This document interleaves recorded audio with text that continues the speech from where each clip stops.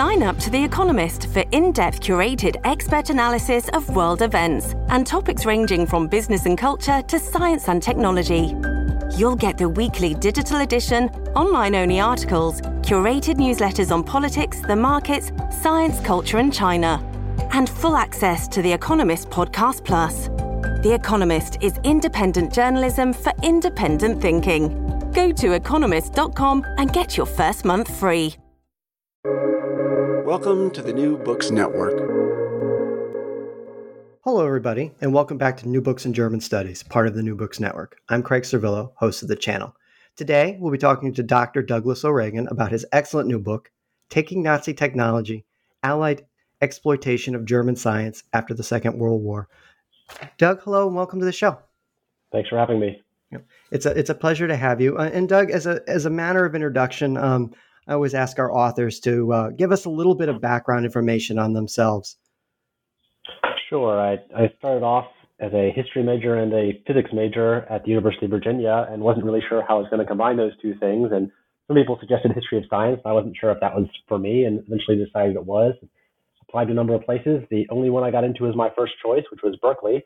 So I got a PhD in history there.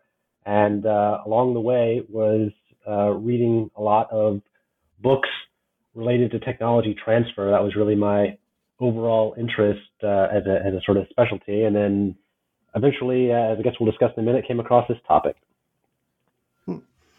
Yeah. And so are you a university faculty now, or are you doing something outside of academia? No, I'm outside of academia now in the broad world of economic consulting, which was not something I'd imagined ahead of time. But there's very few academic jobs anymore, and I've ended up being lucky enough to find something interesting that allowed me to use the history research skills that I developed while also using the other side of the brain, doing some coding and data analysis and that sort of thing. So let's turn to your specific book. What's the origin story of this book? How did you come? You mentioned you're interested in technology and you have a background in physics, but why specifically this area of history and sort of after World War II, and why Nazi technology? Yeah, so there's sort of the thematic answer and the real answer. The real answer is that I found a really interesting book on the topic, and I was really curious about what hadn't been answered about that, which if you look at the books on this, you mostly see people talking about Project Paperclip. Wernher von Braun has a really famous case study, which is an important but kind of small time program to bring German scientists to the United States. It's been written about by a lot of journalists, each of whom sort of rediscovers it as this big new expose. More recently, one or two historians have done a good job of it. Brian Krim, as I think we discussed before this, wrote a good book on Project Paperclip. But I was interested in not just the American side, also what was going on around the world, because it wasn't just America involved in this. There were British people interested in taking German science, French, and the Soviet Union as well, of course, was interested in German science technology. And if you look at the research on the Soviet atomic bomb, for example, there's a huge debate going back for a long time about exactly how important was the German science program taken into the Soviet Union in developing the Soviet atomic program. So I wanted to compare what was different and what was similar across all of these programs to take German science and technology, considering they were all allied. They all had a lot of the same advantages of being able to be inside Germany with the backing of an army. Germans weren't really much of a position to resist anything the Allies wanted. But all these countries had very different circumstances coming out of the war. When the Soviet Union had been totally crushed economically, huge population loss. Also, we're still undergoing, obviously, all of the restructuring of the early Stalinist era. America came out of it an economic powerhouse, didn't necessarily have the same needs as Britain, who were now in huge debt, or France, who had been crushed in a different way. So I wanted to see what was different, what was similar across these different countries. Yeah, I think that's going to be one of the exciting things for our listeners about this book. I'm sure many of them have read some of the other books that you mentioned and are familiar with sort of the American exploitation of German technology, but I think they're going to be less familiar with the other parts of your book, which were really interesting. And we're gonna take each country one by one. Your book is sort of nicely organized, so it's a good way to do this. But we'll start with the first chapter about the Americans. So let's talk about the overall American program of exploitation of German technology. And you sort of hinted at it in your last answer, but just tell us a little bit how your approach on this topic is a little different than other books that have been written. Yeah, so a lot of the books that have been written about this are approaching it from a question that's important, but not really a key part of my book, which is sort of the ethics and morals of should people use scientists and science that was developed during the Nazi era? Should former Nazi party members be allowed into other countries to be involved in their scientific programs, given obviously the heinous moral backing of the Nazi state? That's an interesting question. Should Werner von Braun have been brought in along with this team? Should Nazis have been allowed in other places? And to be clear, there were a lot of people who were brought in through these programs who were Nazi party members. Some of them very clearly were involved in research facilities where they would have benefited from, witnessed, slavery, people being taken into slavery, being abused, being tortured to death as part of the technology development, as part of the chemical industry, as part of developing the V-2 missiles. So there are some real moral questions here, but those were not the primary thing that I was looking at. I was really interested in what worked and what didn't when it came to taking technology. And when you come to that, you start looking at what technologies did America try to get and what technologies worked or didn't work in terms of bringing them to America. And this was a much, much broader set of programs than the V-2 missiles that you hear the most about, or the jet engines that you sometimes hear about. Virtually every industry in America sent teams over to Germany to try to take German science and technology. And there was widespread enthusiasm for this. When the Commerce Department eventually took over this, there were a number of different programs involved here. I'm just going to take a shortcut and say when the Commerce Department sent out a call to industry to see who was interested in sending their people over to Germany to find out about German technology, they got answers from all kinds of places, from chemicals, from manufacturing of various types, from forestry, agriculture, really any industry you can think of wanted to know what was going on in German technology because it was known as the best in the world. It had this reputation as being really, really strong scientifically, technologically. And so a huge amount of people went over there. So previously, when you look at books like John Gimble is a historian who wrote a great book about this topic, the American side of this. He looks at all these things that people sent over, how happy a couple people were about the things they found, sort of extrapolates from there these huge, huge gains that America got. But when I started looking more closely at the records of the people who went over there, the records of the different institutions who tried to send people over there, what you saw far more often was people really excited to go to Germany, getting there on the ground, looking through the documents, talking to the people, and sending back reports more like, well, this is neat. I'm sure in other fields they're going to get all kinds of value from this. In my field, what America was doing was actually as good as what Germany's doing or better. And you see that over and over and over again. People realizing that actually Germany's huge reputation for being so amazing had kind of been eclipsed by American advances before the war and during the war. And now America was really the industrial leaders in the world, not just in terms of they still existed as compared to the German industry, which had been pounded in the ground by bombs, but also technologically, American industry really was great. And so this, I argue, really shifts American thinking in the post-war years into being an exporter of technology, exporter of technological ideas and way of doing things, and using that as a diplomatic lever to get other countries to support America by offering to help them with their technology. Why do you think this fact has been largely ignored? As you mentioned, it's when we talk about the taking of German technology, we often, we hype it up. We got all this stuff, the jet engine, the V-2 rocket. Why do you think scholarship has been slow to really adopt your point of view that, maybe, okay, we didn't get so much out of it?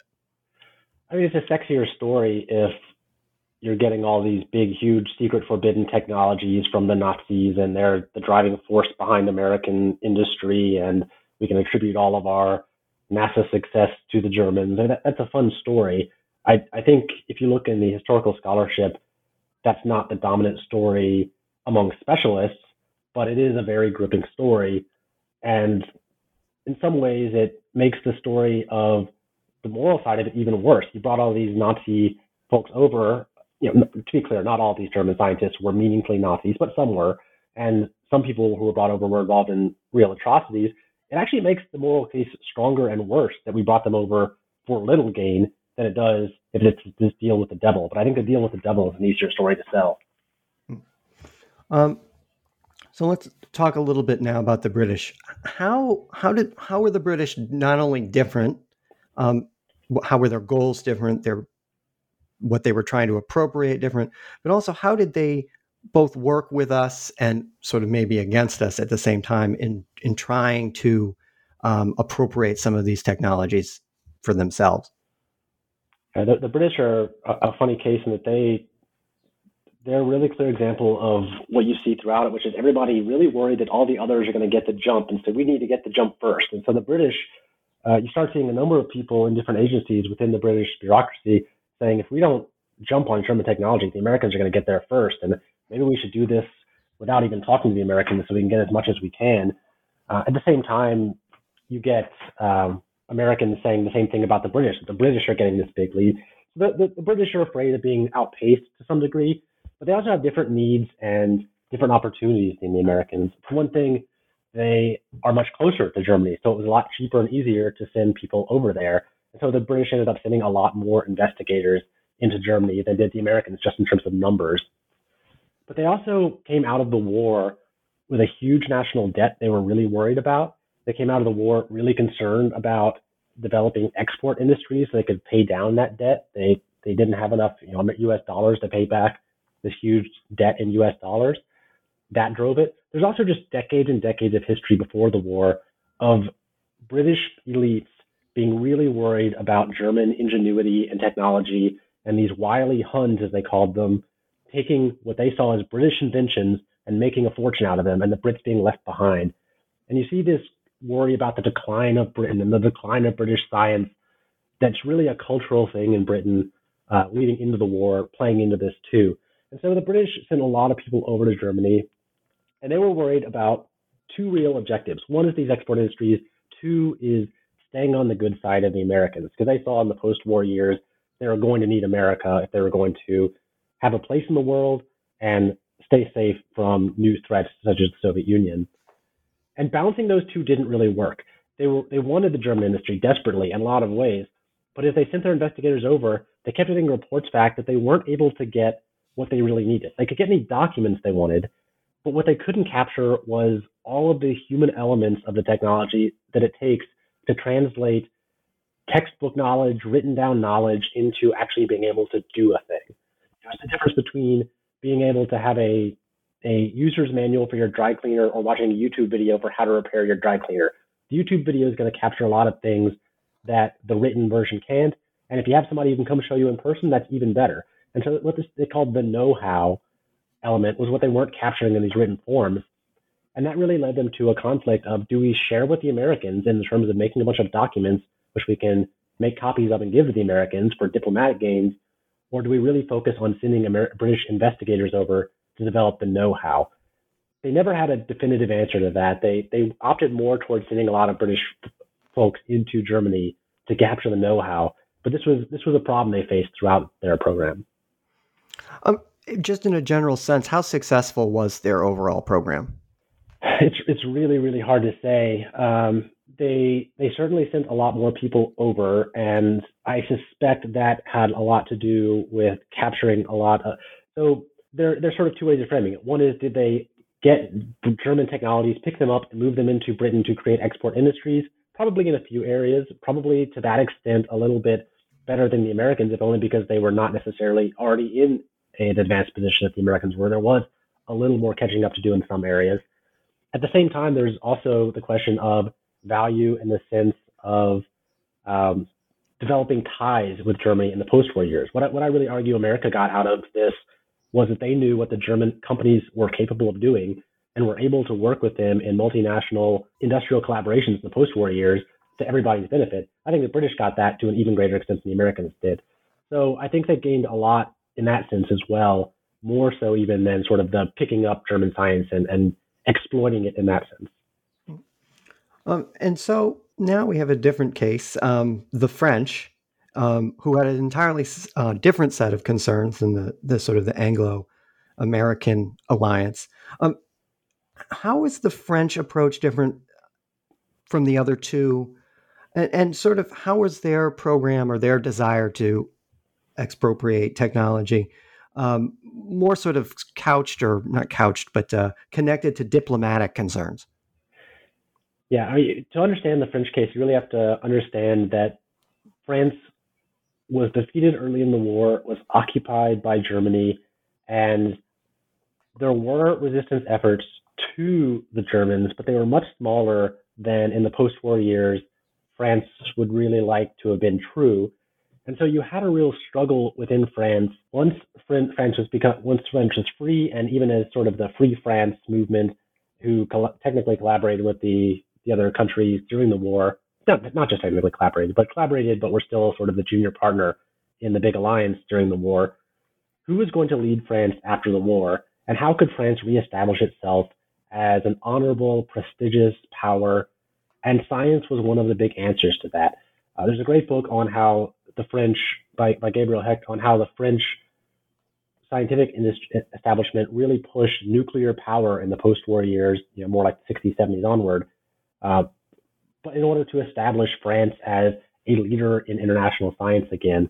And I think even earlier than that, the French were really concerned with rebuilding their scientific capabilities, but at the same time doing it in a way that wouldn't leave France still sort of in the debt to Germany in the same sense. And so they were concerned with being on the good side of the Americans and the Brits, but the Americans and the Brits generally didn't trust the French. They thought the French were conniving and secretive and weren't really going to cooperate.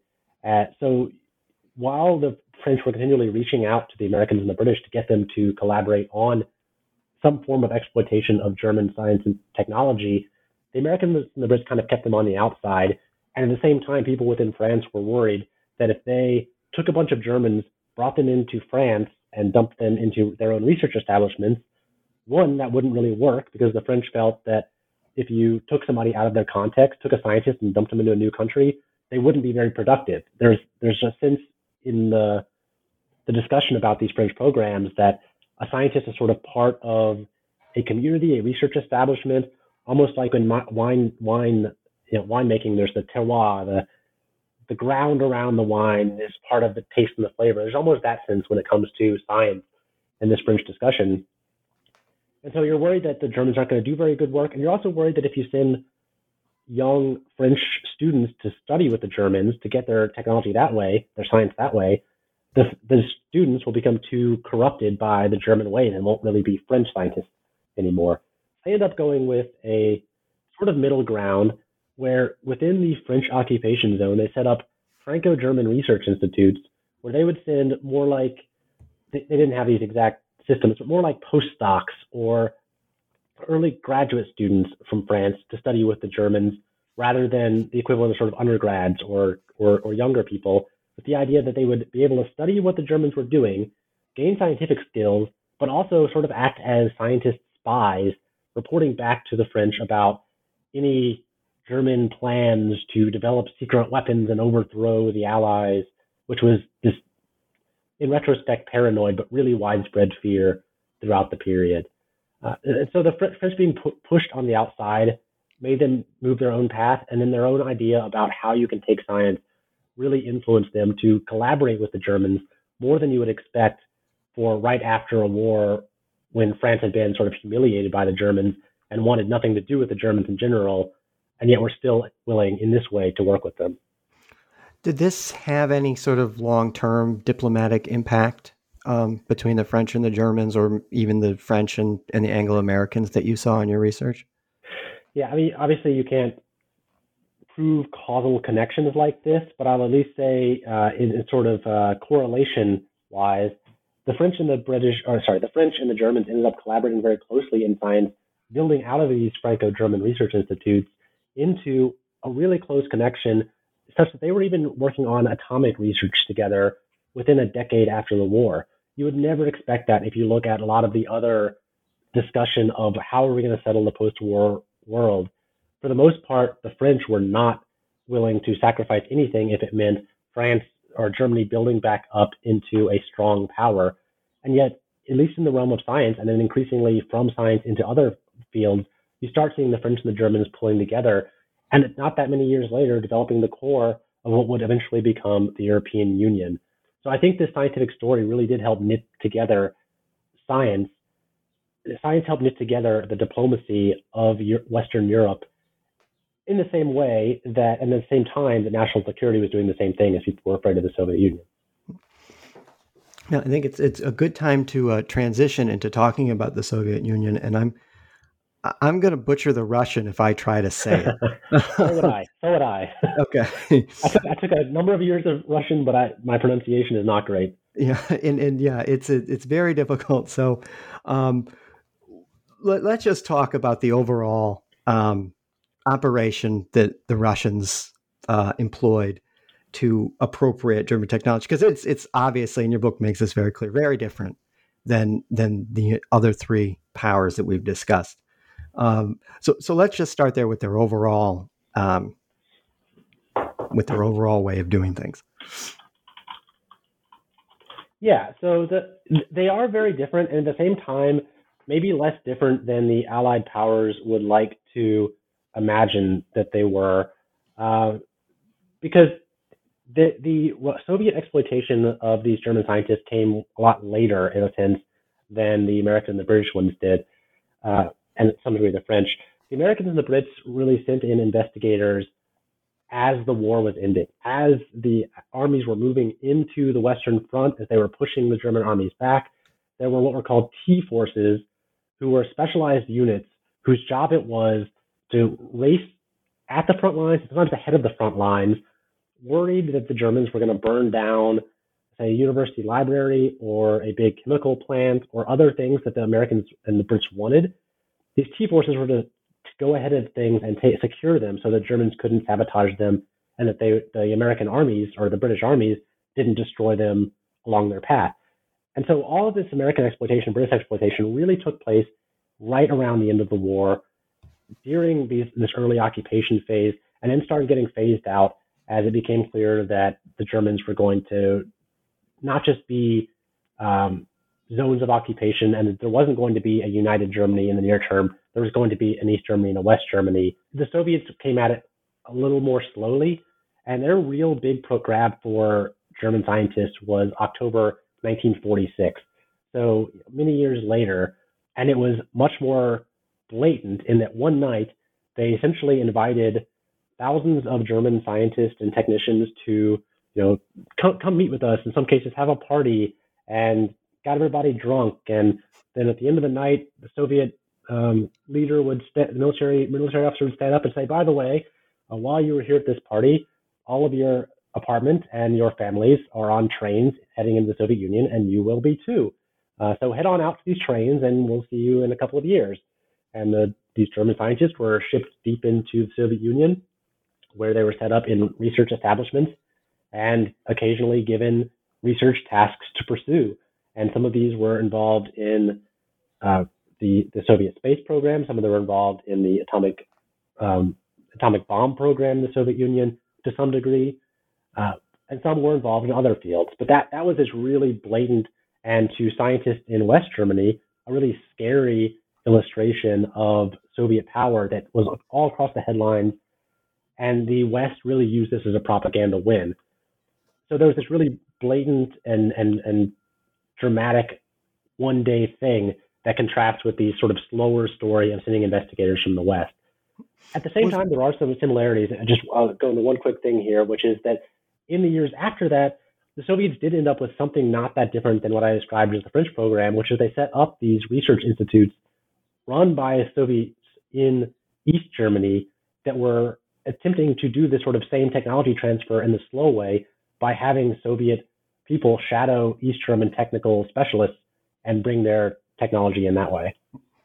I was going to ask if the Soviets had any particular priorities in terms of the types of technology. I mean, you mentioned the atomic bomb and so on, but did they have priorities, or were they just trying to get everything that they could get? Well, so the Soviets also, for anyone who's not aware, came from a just absolutely devastated position overall. The most of the Soviet Union had dealt with the Nazi invasion and then the Soviet counter push, both of which were to some degree scorched earth affairs and massive, massive loss of life, unbelievable loss of what small amount of industry there was before the war. And even before the war, the Soviet Union was not particularly technologically advanced relative to some other countries and a lot of these industrial technologies. And so you're coming from a much, much more um, destroyed rudimentary position. And so a lot of the Soviet program was about getting really basic reparations, like you might think of in basic reparations. They wanted anything they could grab: food, forced labor, any industrial equipment, entire factories, entire research institutes, down to literally the kitchen sink or the lab sink, unbolted, put into a train car, and shipped in the Soviet Union. And so it's hard to differentiate these sort of scientific reparations from these huge, massive needs uh, pushed forward by the regular reparations programs. In terms of science specifically, they were interested in the atomic program, of course, once they saw what happened in Hiroshima and Nagasaki.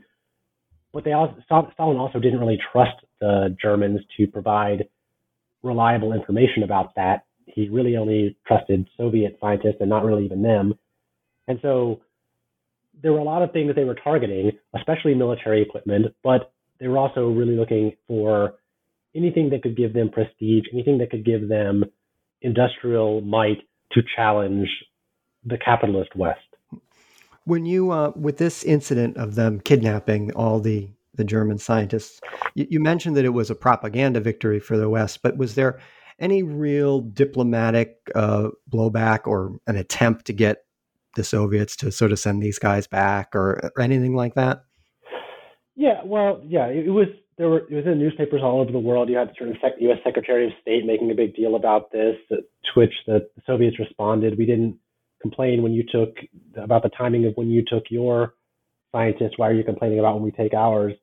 Um, and really, there was some propaganda element to it. There was also This was also tied to a period when people were becoming more aware of what life was like in the Soviet Union in general. Early on, the Soviet Union was a very, very closed society. People weren't really allowed to leave. And so a lot of people in the West, including intellectual elites in science and other areas, were oftentimes very willing to buy into the Soviet dream, equality, anti-racism, a lot of these things that were being advertised as the Soviet way of life, the quick progress, were really captivating to people. And as far as they knew, they were actually being achieved to some degree. And that only slowly started getting chipped away over time. And only slowly did people become more aware of Stalin's purges and starvation and these sorts of things happening in the early Soviet or in post-war Soviet Union. And so this is also a period when scientists are previously some scientists have been very willing to go to the Soviet Union right after the war because they thought this was, one, intellectually a great thing, the whole idea of communism, and two, the Soviets seemed like they'd offer a good pay. So for a while, there was a voluntary flow in the Soviet Union. This was really something that scared people who might have otherwise been willing to consider working with the Soviet Union, maybe immigrating there, and made them realize that maybe this was not a place to go. And this wasn't the first or the only indication, but it was a really public one. So long term, I think this also was just one more damaging thing when it came to Soviet ability to draw in intellectual minds, intellectual people, science, technology in other ways. As the in a general way, as the Cold War sort of set in, how did it, if it did, change any of the approaches of the four countries? Did it make them more apt to try to get more science? Did they abandon it for other concerns?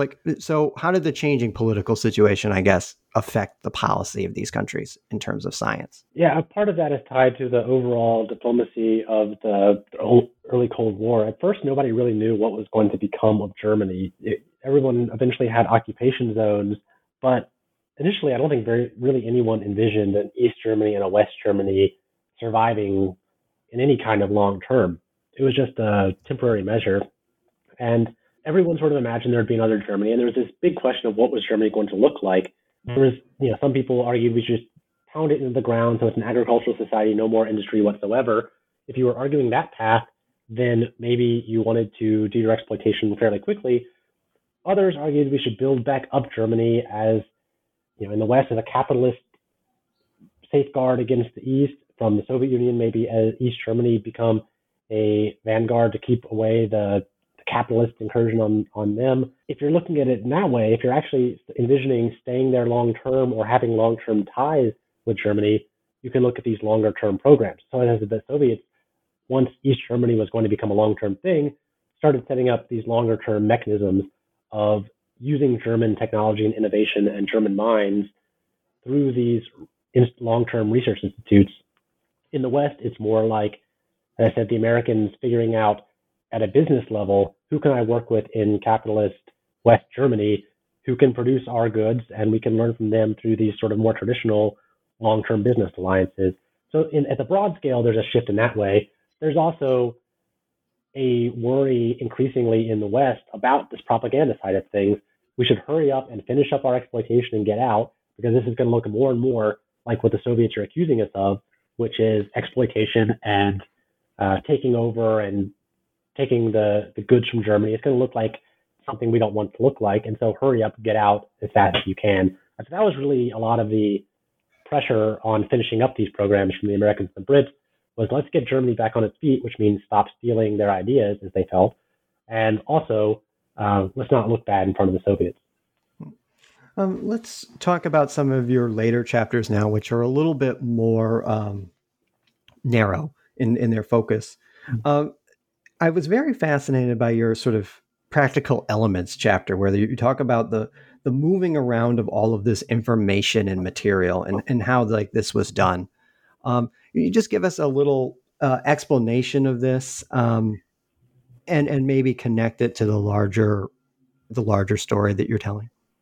And that was a chapter I had no intention or idea about writing when I started this project. It was something that just came out purely in the research, which is that people went in thinking really across these nations, primarily in the West, that they were really going to be able to capture everything in Germany in written format.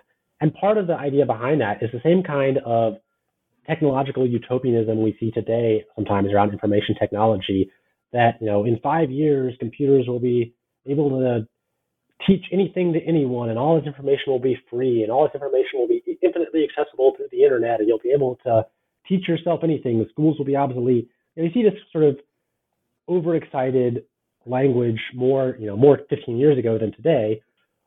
But that kind of enthusiasm was happening at the time around a technology that today seems kind of old-fashioned, which is microfilm.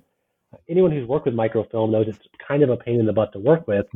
But at the time, it was a massively important technology, because suddenly you could capture an entire library's worth of books in microfilms that fit within 2 or 3 suitcases.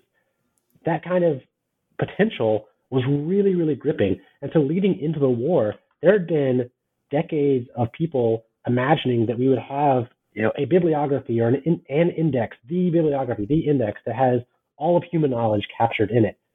And that sort of enthusiasm spread through the library community around the world. And there's a whole movement called the documentarian movement who were trying to do that.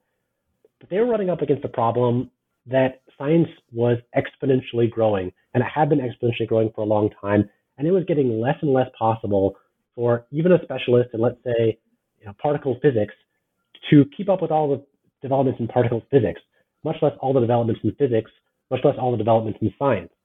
And so you start having this conflict between exponential increase in information and the desire to master all information through technology and bibliography and organization really drove a lot of why people thought they were going to be able to take everything out of Germany, and also the problems they ran up against over and over again. It turns out, even if you have the best technology in the world and you're able to make all the photocopies you want, put all the information you want on Wikipedia, that's not the same thing as people actually digesting and reading and understanding and learning that information, and it actually being useful to anybody. And that's really what's at the heart of this thing the British were talking about, of not being able to capture the know-how element, no matter how well they were able to write these reports, no matter how many documents they're able to capture. And so people on the ground kept running up against this massive amount of information that, yes, they could in theory capture in microfilm, but then what? Then you can ship it back to your home country. You can make copies of the microfilm. That's easy enough, though not free, as people might want to imagine that it would be.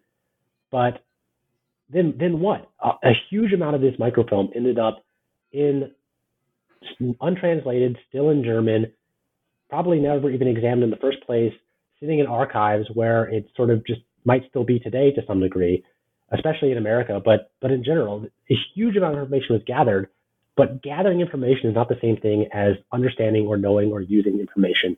And that's where all this enthusiasm around microfilm, to some degree, probably undermined what people could have gotten out of these exploitation programs if they'd gone in from the start realizing we're not going to be able to capture it fully in this way. Let's really focus on the key things that we need and sending the people over who need to know this information and can teach it personally back home. Yeah, I think I was struck by this chapter, just one, as you mentioned, the microfilm sort of enthusiasm.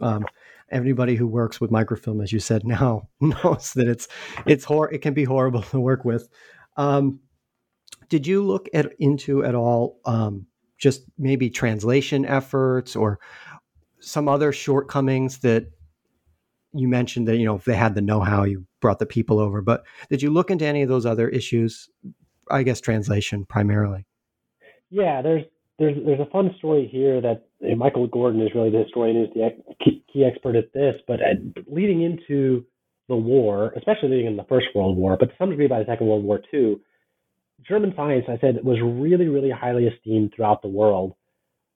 Everyone thought of it as the best. The best research was going on to a large degree in these German journals, and people who wanted to become a scientist, whether or not they went to study in Germany, as an awful lot of the top researchers did, would at least need to know German.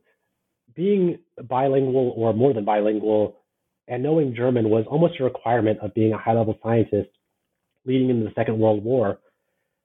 After the war, as people really start trying to grapple with these documents specifically, but also other German documents, you start seeing people trying to turn this other new invention, the computer, or early versions of the computer, into a mechanical translation type system, finding that doesn't really work very well with the technology they had in the 40s and 50s, and then working on other ways of translating German science into English or into other languages, primarily English though. And suddenly, once you have all of German science being summarized, at least in the case of the German exploitation programs, but German science in journals also being translated into English, suddenly, if you are a French scientist, you don't necessarily need to know German. You need to know English because you need to know what's going on in the English-speaking world. And if you also now have English translations of what's going on in the German-speaking world, you don't necessarily need to know the German natively too. It's handy, but it's not as crucial. And the same thing's true if you're a Chinese scientist or Japanese scientist or a scientist from other countries. More and more of the world started focusing around the English language as the language of science, in part because through these early post-war efforts, everything was getting translated, at least everything that the American scientists thought was important enough to be translated was being translated into English. And this was really what started merging the international mix of languages of science, which used to be really heavily divided among different languages, into this, what we see today, which is English as the language of science, that anyone who is a scientist around the world will benefit extraordinarily from knowing. I think I stole a little bit of the thunder from the next question because I have a feeling that this is going to be part of the answer. Let's talk about the sort of the last chapter. What are the major legacies of these programs? Yeah, so that's one of them, but I think maybe not the most important. I think at the holistic level, the other thing I didn't come into this book planning to write about, but kept seeing again and again and again, is what I've described as this know-how factor. And that wasn't just a British story. That was something the Americans were describing. It's something the British were describing. I said it's something the French were sort of planning around to start with. And in the post-war years, that actually became a really big deal in the world of business and contract law that then developed into what today we call trade secrets.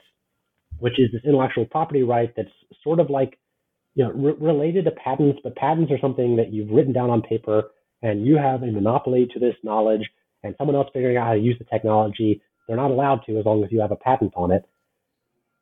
Trade secrets, on the other hand, today are, I know how to do this thing. I'm going to keep it secret. Maybe I know how to mix these dyes together to get this new color. Maybe I could, maybe I couldn't get a patent on it. But if I do put a patent on it, that patent's going to expire someday and other people are going to be able to do that. And I've written down how to do it. If I don't tell anybody, I can keep it a trade secret forever within some limits.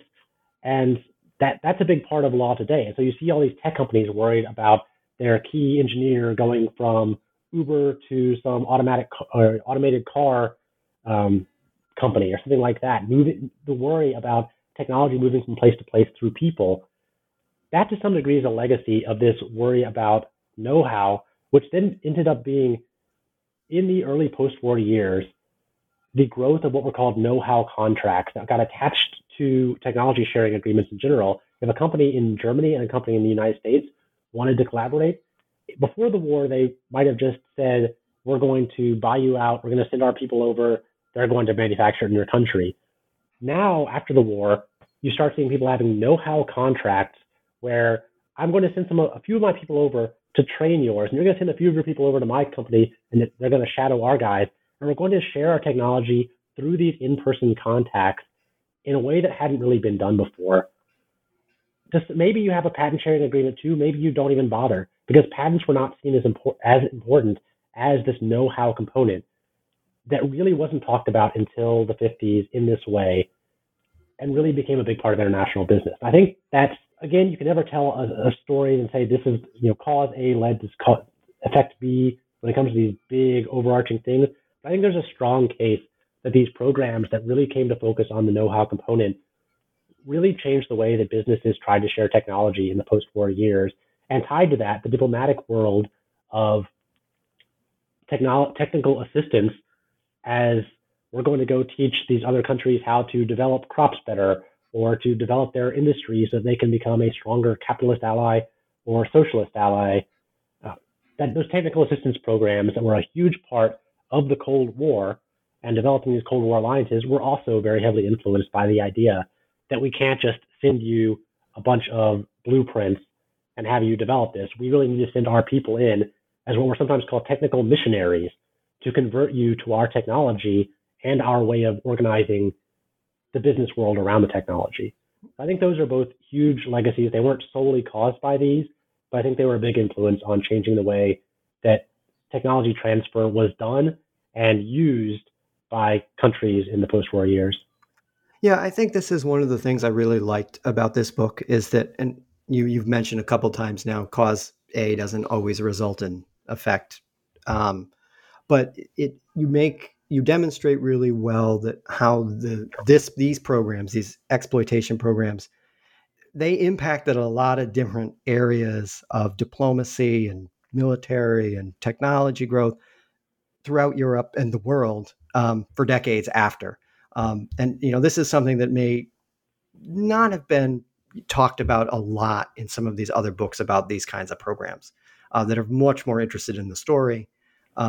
And not necessarily in the long-term impacts of these programs. And I think that's one of the things about your book that's really interesting, something to think about,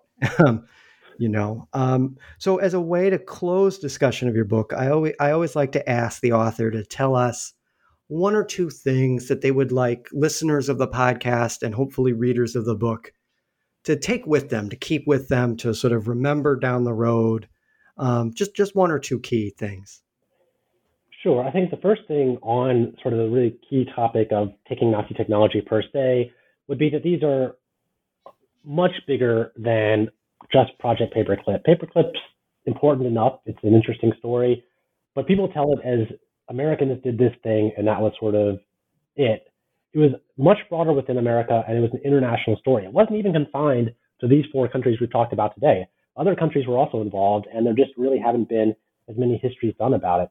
Canada, for example, really tried to bring in German scientists. So did a number of other countries, both working with or trying to circumvent the Allies. So this was an international attempt of technology transfer on a scale really never seen before. And the broader lesson I'd like people to take away is this idea that technology transfer isn't as easy as writing something down. And one big application for that is take some skepticism when you hear that some big cyber hack has led to the release of 64, terabytes, petabytes, whatever of information, and that therefore the Chinese are able to do all of our military technologies as well as we can. Data is useful, information is useful in the written format, and as we get better and better sorts of technology today, like YouTube, as I said, does a better job of conveying this than the written format. But have some skepticism when you hear people stole these records, therefore they stole this technology. It's not the same thing. The written format, the data, there's a big step between having something written down and actually having someone show you how to do a thing. And having someone show you how to do a thing is generally where the technology lives in a meaningful sense. So I know that you said in your introduction that you're not working in academia, you're working outside academia. And so I always ask at the end, are you working on something else now? Any other scholarly projects or personal projects or business projects on the horizon for you? Yeah, it's not going as fast as it might if I were still in academia, but I'm slowly chipping away at a book on the history of industrial espionage in the United States. And that tied to that next book, if I ever get to it down the line after that, would be a history of trade secrets in general. So these are obviously tied to what I was saying, but industrial espionage is a whole fun other story. Well, those sound like fascinating projects. I know that you said they'll be a while down the road, but if they're as soon as they're done and they're in book form, we would love to have you back to talk about them. That'd be great. I want to thank Doug again today for being on the show. I really like this book. And as many of the longtime listeners know, I've had Brian Krim on and others that have talked about these topics. So it's a topic of personal interest of mine. I want to give everybody the name of the book again before we finish. It's called Taking Nazi Technology, Allied Exploitation of German Science After the Second World War. And again, it's by Dr. Douglas O'Regan. And I want to, before I finish, thank everybody for listening today. And again, thank Doug for being on the show. And we will see you all next time.